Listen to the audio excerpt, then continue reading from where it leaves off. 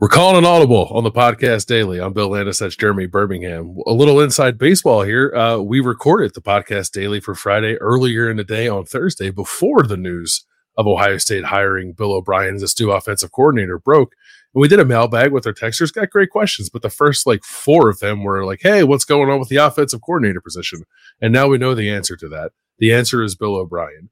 So we wanted to come on and record a new intro to the daily, and you'll get the rest of the mailbag, but we wanted to explain to you, or the fine people, Berm, why maybe it feels like an abrupt beginning to the mailbag questions, because sometimes you plan things and then what's it? Man plans and God laughs or something like that. Yeah. We spent a lot of time talking about Bill O'Brien. It was really good stuff. Most of it got rehashed or reiterated on Snap Judgments presented by Buyers Auto, which we did late on Thursday night. So if you have a burning desire to hear more about Bill O'Brien, I would implore you to go back after you finish the mailbag episode of the podcast daily and rewatch or re-listen to that Snap Judgments. But we certainly talked a lot about Bill O'Brien and what made him the right choice for Ohio State. And we can talk about that more at Roosters and a lot of other shows. But for today, Freaky Friday, we're just going to cut straight to the mailbag. So enough of me and Bill yammering and telling you what happened. Here's the mailbag. Thanks for watching. Easy. Okay. All right. Let's move off that to something else here. Will asked, why do you guys keep saying that Sonny Styles should move to linebacker? I feel that the defense needs safeties more than linebackers currently. CJ Hicks and Cody Simon seem like the natural fit to start there. Am I missing something? He is the modern linebacker, Sonny Styles. That is where his future in football is. Is it imperative that he plays linebacker for Ohio State? No, I don't think so. I think potentially moving him there gives you the best chance of playing your best 11 defenders more often than not. So that's why I'm such a strong proponent of it, but I'll let you have the floor on that. I think about Jonathan Cooper. I think about Baron Browning. I think about Coop playing defensive end at Ohio State when he should have been playing an outside linebacker spot. I think about Baron Browning playing in the middle when he should have been playing an outside linebacker spot. I watched them in the NFL. Those two are both playing very, very well for the Denver Broncos as outside linebackers. I think what Will has said here is true on both sides. Yes, safety is a bigger need, but I don't know that you can look at Sonny Styles and the way he played last year when he was pressed into action after Lathan Ransom got hurt, especially because once you took Lathan off the field, all of the smaller issues that Sonny had all year became extremely amplified. The kid is 6'4.5", almost 6'5", and struggling to stay below 240 pounds. And I'm sorry, that's just not a safety. I look at Isaiah Simmons, who's like the most natural college comparison for Sonny in the last handful of years. And you see how badly Simmons has struggled since he's adapted to the NFL. Now he's in his second team playing for the Giants. He's not the player everyone thought he was going to be. And I think you owe yourself as a program to put a guy where he's going to be his most dynamic, best player. But I also think you owe it to the player to put him in a position to get him prepared for the next level. Yep. And it's clear to me that is going to be as an outside linebacker or maybe even an edge rusher for Sonny Styles. And so let's start putting him in that spot now. You can find another safety. And if Sonny had his druthers, I think he'd be at 253 pounds by the end of spring, just naturally. And I just don't think that as fast as he is, as athletic as he is, he's not that quick twitch guy playing safety that you need. And it looked pretty clear to me, especially as you got to the end of the year, when, missed angles and bad angles and missed tackles and stuff like that really put him in the spotlight. And it's not a knock on Sonny. It's just, I just think that he looks like a kid who should be playing linebacker or defensive end. And I think he knows that too. He was asked last year about the possibility of eventually moving down closer to the line of scrimmage, and he was like, "Yeah, probably." I think he knows him better than anybody else. He knows how he's growing and how difficult it is to stay at the weight that he needs to stay at to play safety. So, will it happen? I don't know. I think I would just like to see it happen. And that doesn't write off CJ Hicks at all either. I think there's still a way to incorporate CJ Hicks, also probably down closer to the line of scrimmage. then perhaps playing linebacker. And then your starting safeties can be Lathan Ransom, Jordan Hancock at the nickel, and Malik Hartford, unless like Caleb Downs bomb drops in the next 24 hours. So it's not they would be shorthanded at safety either. I guess you wonder about like the future of that position. It would make, recruiting or put recruiting under more of a microscope, I think, than it already is at the safety position. If you know that's not going to be there for the next 2 years, next year, regardless. Yeah, right. So you're getting one more year of him anyway. So if Ohio State as an identity on defense, and this is something, I mean, we can certainly talk about more in the offseason. I believe that as a defensive team, they need to get more multiple and move guys around and be willing to flex Sonny Styles down and move CJ Hicks into that jack/edge rusher. Like, if you have these guys that are these unicorn type athletes, if move them around, let them do different things. I look at it from this: you have one more year of Sonny Styles, regardless of what happens. His athleticism is so next level that he's going to be gone after next season because everyone else on the defense is leaving as well. So, like, my perspective is, what are you going to do to prepare him for the next level? And keeping him at safety where he's not going to play in the NFL is doing everyone a disservice. And that's just my feel on it. Yeah, no, I agree with you. And you touched on something there that can lead us into another question. Michael asked this. He said, you guys talk a lot about Jack Sawyer and JT Tuimoloau being good, like strong side defensive ends. And he says, then there's a lot of talk about not using the Jack or Leo position due to them coming back and still playing more of a 4-3. So he asked, like, is there a football reason that Jack and JT wouldn't be perfect fits for a 3-man front, with then the fourth player being the Jack Leo position, whether that is a CJ Hicks, a Mitchell Melton, an Arvell Reese, perhaps down the road, or maybe even that's a more immediate proposition. I am all for that idea. That is what I want Ohio State's defense to look like. I want Ohio State's defense to be the three safeties I mentioned, Cody Simon and Sonny Styles at linebacker, and then the front that Michael is describing here. And I actually think that's Jim Knowles' preference too, but I don't know if they're actually going to do it. Doug and I talked about this on Kings of Columbus, I think earlier this week. And like, we had a really long conversation about the hypotheticals and what this could look like and how fun it would be. And then he said, do you think it's going to happen? And I said, absolutely not. So what do you think of that proposal from Michael? And then I guess to the possibility of it actually happening. I think the roster is being built that way, whether you like it or not. And at some point, this is part of the discussion that's been happening for the last 2 years about Larry Johnson. Like, you need to be flexible. You need to understand that, yes, you've played a four down front forever. Great. That's not football anymore. That's not just, you can't run the same defense every single time you're out there. That's not going to, no matter how good you are, no matter how good your guys play on the back end, no matter how fundamentally sound you are, it doesn't matter. You can beat these things. There are ways to beat every defense. And if you go out there and put the same four down front every play over and over and over, and Michigan decides to put 7 offensive linemen, 8 offensive linemen out there, you're still going to lose. So you got to find some way to upset the natural order of things. And the best way to do that is to use your freaky athletes in freaky ways, man. Be freaky. Get freaky with it. Yeah. No, I'm and we want to see freaky athletes doing freaky things on the defense. I couldn't agree more. I'd get that tattooed on me, I think, if it wasn't such a long phrase. All right. We can just abbreviate it. We can, what can we call it? Like freaky. We can't really abbreviate it. It needs just play your freaks. You can put that on there. Yeah, play your freaks. Play your freaks. Okay, here's it's a non-football, really non-Ohio State question, but we like to mix these in when we do a Freaky Friday mailbag. This question is from Shane, and I'm interested in your answer because you drive a whole hell of a lot more than I do. What are some of the things that get you extremely frustrated while you're driving? And I think he means like not things like you think about in the world that frustrate you, but like behaviors of drivers on the road, I think, that frustrate you.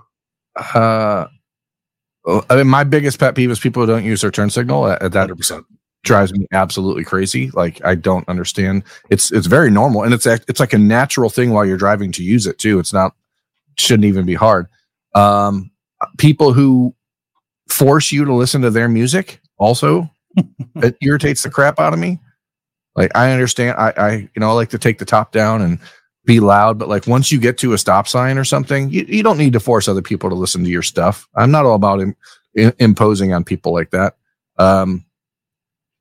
When people just don't seem to be paying attention to the road at all. Like, I drive that 470, that I-75 23 stretch from Toledo to Columbus twice a week at least, and during the season 4 times a week roughly.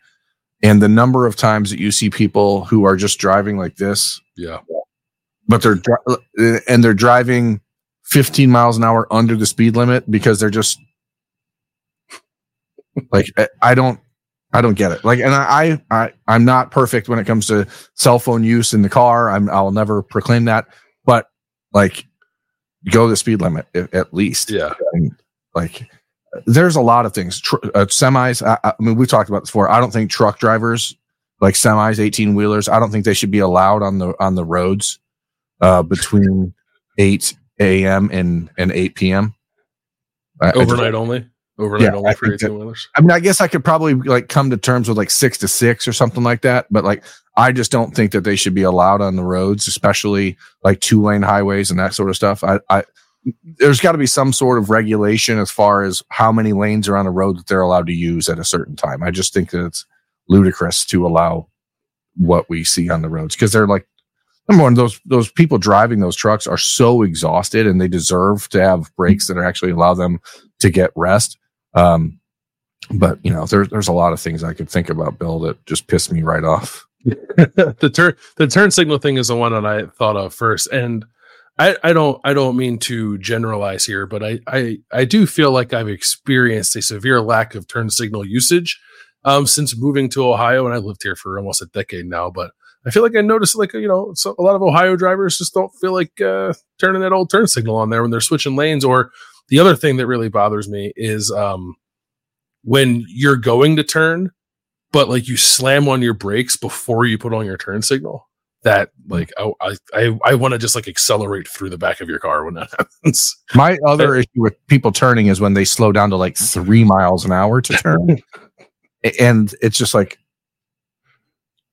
really, guy? Like, it doesn't like it, that's those are little things. But I drive a lot, so I try to understand or appreciate that everyone's in a different frame of mind, and but there are so many people on the road who are generally just entirely reckless that it's pretty shocking, honestly. I'm surprised there's not more accidents on a day-to-day basis, because like I've driven again that route to Columbus probably 300 times in the last 2 years, and I've never seen an accident happen on the way, like on the road, which is wild. Yeah. All right. There's a lot of things. Yeah, there are a lot of things we talk about. I think when they drive, are you kidding me?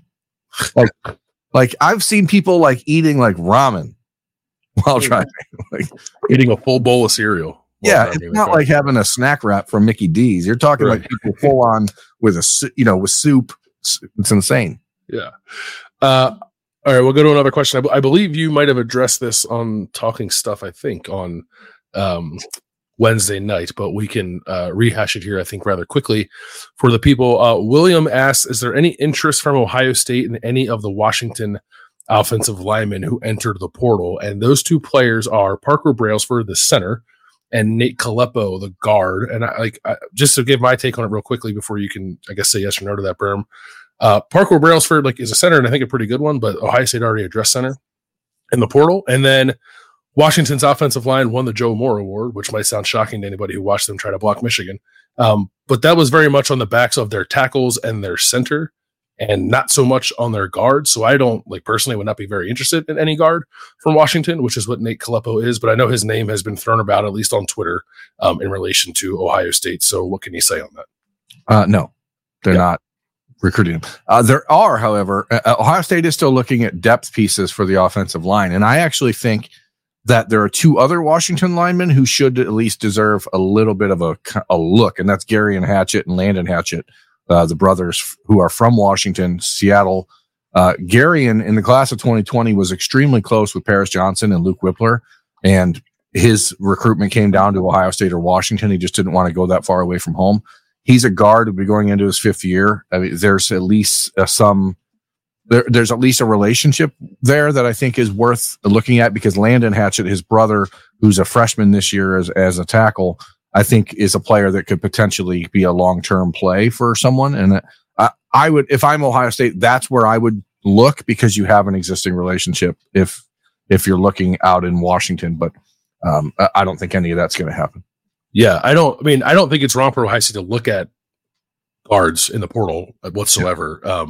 I just don't know if I look at like Nate Kalepo in particular as a definite upgrade at I'm that not position. Someone who thinks they're going to come in and start at guard. Yeah, but though depth, they definitely need depth, and if you could make a depth play while also getting a package family deal for a guy who could be a starter for you in a couple of years, that's not the worst thing in the world.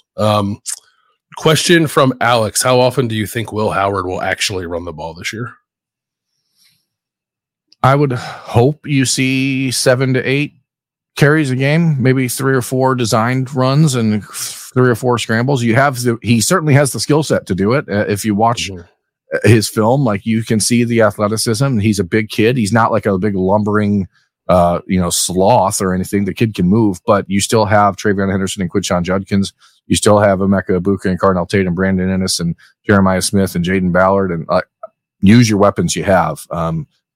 I love the idea that you have a quarterback who's a threat to run, but doesn't have to run. And that I would not expect Ohio State to change their offense and go back to 2016 Buckeyes when you have these many weapons on the outside. Yeah, my number was like 5-ish. I think whatever that looks like. You don't want to run them into the ground. You do have, I suppose, if everything stands pat, the benefit of some quarterback depth with like Devin Brown and another year of Lincoln Keenholz developing and a freshman in Aaron Olin. It's not like in 2019 where you were terrified anytime someone came near Justin Fields. But I don't think they're going to run him JT Barrett style either.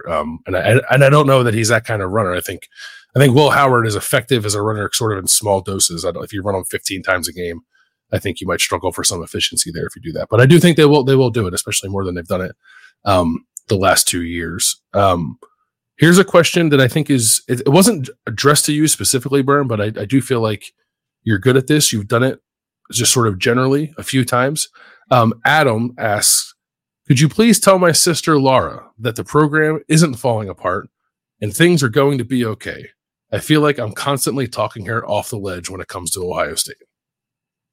I think that's normal. Fans are this is something I've said to a number of people in the last couple of months, but in any other part of our lives, in the human experience, Bill, if you call someone a fanatic, is that a good thing or a bad thing? It's a bad thing.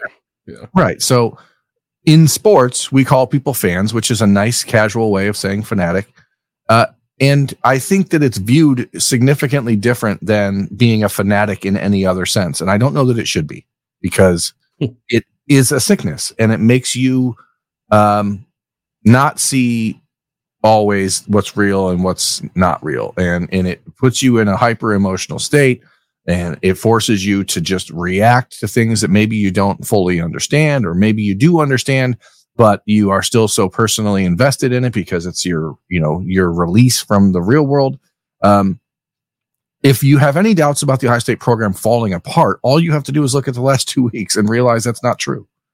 It's just not true. These guys who are all second or early third day NFL draft picks all decided, you know what, we can wait on that money because Ohio State gives us an opportunity to win a national championship and to do it with people that they genuinely love being around. And that matters so much. Now, I understand that it's a business. And if Ryan Day and the Buckeyes don't handle their business this coming November, then we're going to probably see an Alabama type problem in the next year. But until, I don't know that, and it's what we talked about on Thursday morning's podcast daily, is any team in the country really more than a year away from that happening at this point? And I don't know that they are.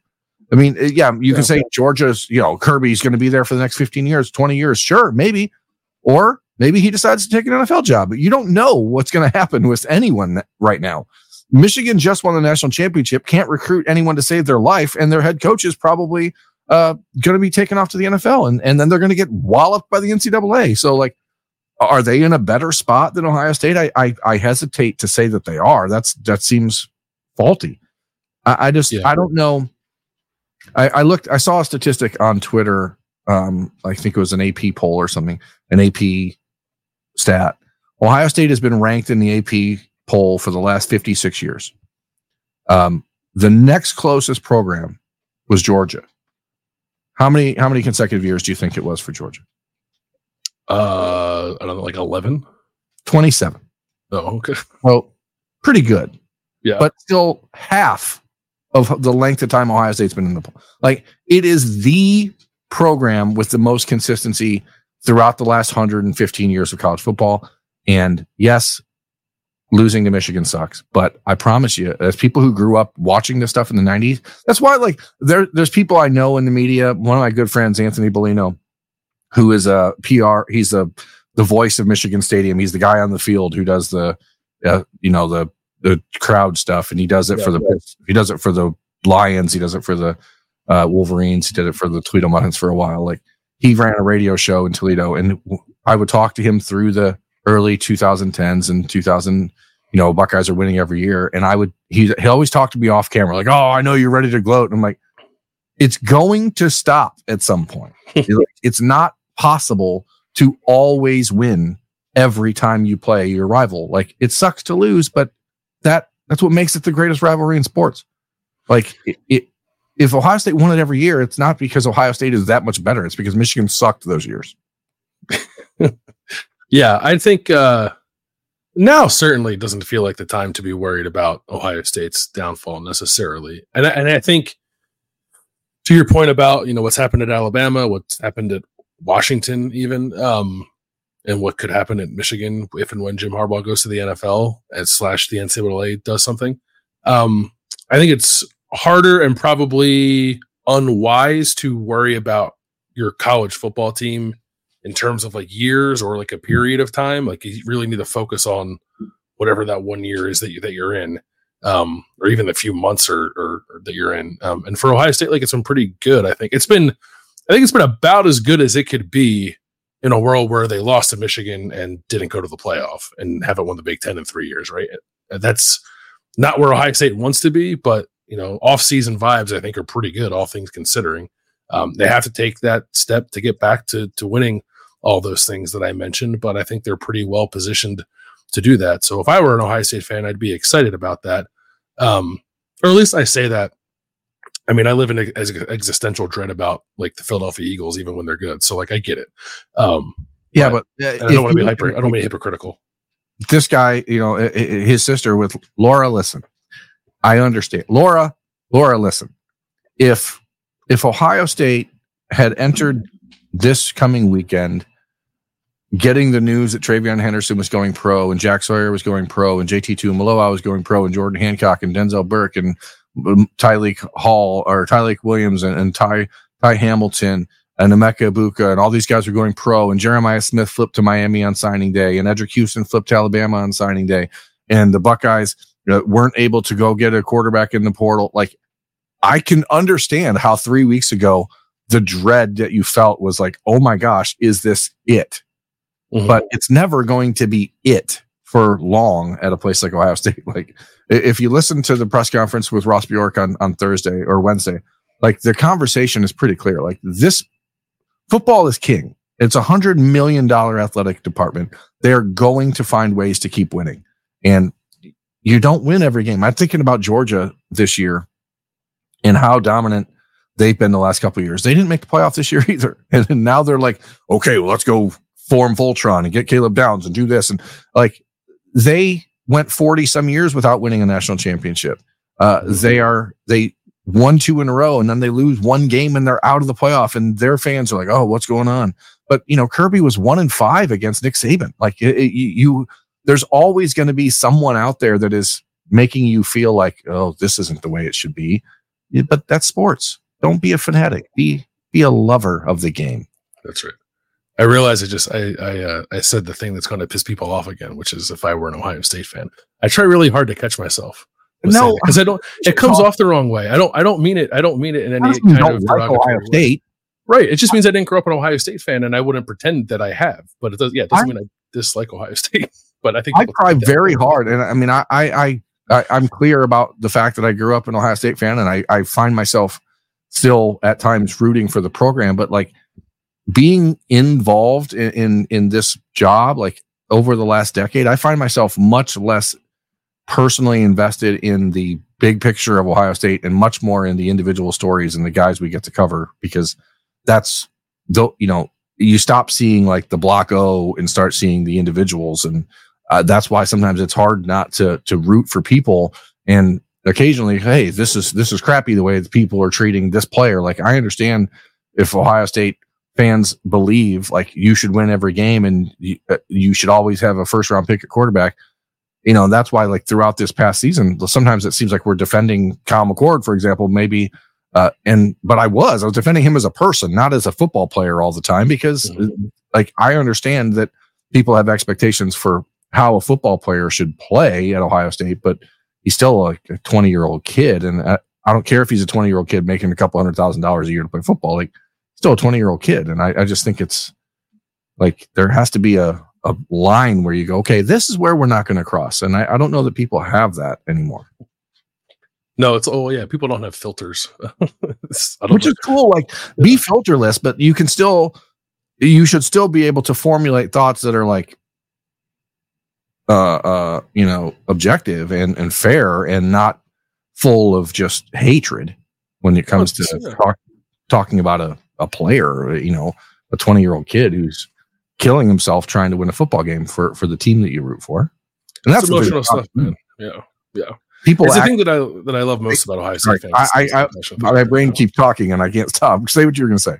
No, it's okay. No, I was just going to say, like, it's the reaction, like good and bad, and this isn't specific to Ohio State fans. This is like, I think the sports in general does feel like hyper emotional, like much more emotional than it used to be. Or maybe that's just because we have more access to people's thoughts and feelings on it than we had 15 years ago.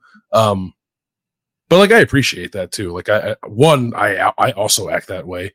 And two, like, if people didn't feel that passionately about the team that they love, specifically Ohio State, then we wouldn't have jobs. So I'm appreciative of that as well.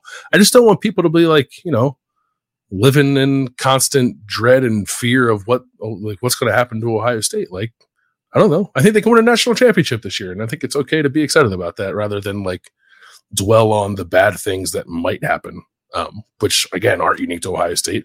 In college football, like we said, programs can kind of take a step back rather quickly now, unfortunately. But I'm not really fearful of that for Ohio State, and I would hope that there aren't a lot of fans who are either.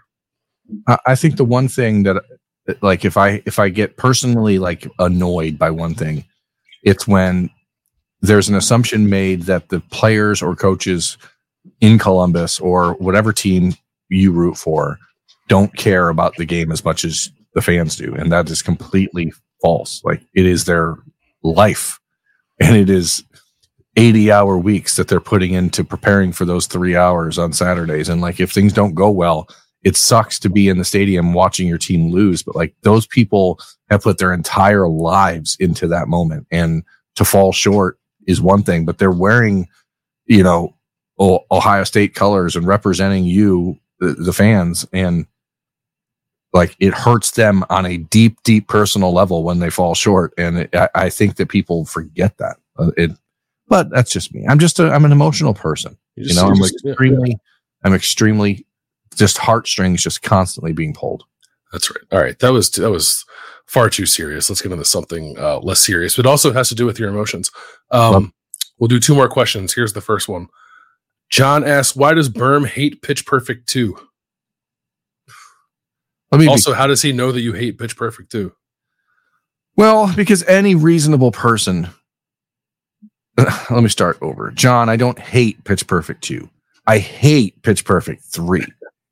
Oh. I generally am void of emotion about Pitch Perfect 2 because it was just Pitch Perfect 1 remade again, and then they did it again with Pitch Perfect 3, but took away some of the characters that actually made Pitch Perfect what it was, which is one of the greatest movies of all time. I feel like when you find a film like Pitch Perfect, which is so unique and original and funny when you weren't expecting it to be, and heartwarming when you weren't expecting it to be, and then have a kick-ass soundtrack and all the things that go into that experience. I remember so well the first time I watched Pitch Perfect. It was 2012. I was hanging out with a girl that I knew at the time, and we decided to put on this movie, and I had no idea what it was. I thought it was this dumb, basic chick flick, and I was like, this is going to be so stupid. And then 3 minutes in, I was like, what? No way. And then I was like, just enthralled by it. And I love Pitch Perfect. But I just think that when you have something that's that great, there's no reason. And I know why companies do it. And I realize the money's money, but like, there's no reason to try to have lightning strike twice. Or 3 times. Yeah. The third time, it wasn't lightning. The third time, it was just somebody pissing on you and then wrapping you up in an electrical cord and connecting it to the outlet. Like that's what. Well, that doesn't sound fun. Yeah, no, that sounds like a not enjoyable experience. All right, so we got to the bottom of that. Here's the last question. Jamie asked, "My dad and I are planning to go to a game at the Shoe this season. What game would you go to outside of the game? Obviously, well, assuming like that's an expensive ticket. Like it's a hard ticket to get. Outside of the Michigan game, which game would you go to? I have 2 suggestions for this, Jamie, and I took into account like time of year because they have the couple games in September. You can go to a September game at the Shoe where it is hot to the point where it is uncomfortable, and I don't really recommend that. Berm knows all about that, being down on the field shooting photos. So my 2 choices, which are probably obvious, are the October 5th game against Iowa, which I think is a chance to be ranked. And October 5th should be a nice temperate fall day, or October 28th against Nebraska, who is an interesting team. And it's a Halloween weekend. Maybe it's a night game. Maybe people are sauced up. Maybe the Shoe's rocking. I think that could be a pretty decent environment too. The home schedule this year is not great outside of the Michigan game. In fact, it's quite bad. But if you are making plans to go to a game and it is not the Michigan game, I think the best you could do is Iowa or Nebraska. Since I didn't know the question ahead of time, I really don't even know who the home schedule is, but the Michigan game certainly is the one where you just put all your chips in the table and go for that if you can. But the Nebraska game is interesting. That is almost certainly going to be a night game. That is almost certainly going to be your first opportunity to yell at Dylan Raiola. Mm-hmm. And as much as I sit here and tell you folks to be very, very nice to people that play football at Ohio State, I think you can be very, very mean to others. And so that is the weekend that you should do it. It takes me back to 2012. I think it was around that weekend. Ohio State had Nebraska in town for a visitor. They were visiting that weekend. Buckeyes beat them 63-14 or something like that. And that's how it should go this October as well. Nebraska is going to be a better program. I like Matt Rule a lot. They have great fans. They'll travel well. So it's going to be a good environment. That's the one to go to. Iowa, that day, I don't care. It's October 5th. It'll somehow be 47 degrees. It'll be snowing or snow. Yeah. Probably going to snow. October 28th is going to be a much nicer day than October 4th. I guarantee it. Yeah. The home schedule, by the way, next year is Akron, Western Michigan, Marshall, Iowa, Nebraska, Purdue, Indiana, and Michigan. Oof. Not great. Gross. Good road games. Nice trip to Oregon. Nice trip to Penn State. It's a trip to Penn State. Well, I mean, at least potentially quality opponent, not necessarily a fun trip. That November slate of Indiana, Purdue, and Michigan. Woof. Yeah, they play at Penn State, and then the rest of the schedule is home against Purdue, at Northwestern, home against Indiana, and home against Michigan. So they get a nice build up to the Wolverines at least. Well, the good news is we get to go back to Northwestern in November. And then it won't even be in Evanston. It'll probably be at Wrigley Field, which will be flat out awful. Can't wait. That will be awful. Yeah. The November game there in 2022 is one of the worst experiences I've ever had on a football field. So not really looking forward to returning to Chicago for that. Yeah. Although I really do like David Braun, the Northwestern coach, and I think that they're going to be a good program moving forward. As do I. Yeah, Nebraska is the one to go to. for sure. Nebraska. I think that is the correct answer. All right, we'll close the mailbag with that question. Thank you to everyone who sent questions in, by the way. Those questions came from our tech subscribers. If you'd like to be one, you can join for a 14-day free trial. The number is 614-662-4509. You can sign up, test it out. You don't like it, just text stop, and then it'll be like it never happened. But we would appreciate you trying it either way. Obviously, waiting on some news on Ohio State on the coaching front. If that ends up happening on Friday, you'll probably be hearing from us later on today. If not, we'll be monitoring that, and we'll talk to you when the time comes. If that doesn't happen this weekend, we hope you enjoy your weekend, and we will talk to you early next week. For Berm, Bill, this has been the Podcast Daily. Thanks so much for watching. We'll talk to you guys next time.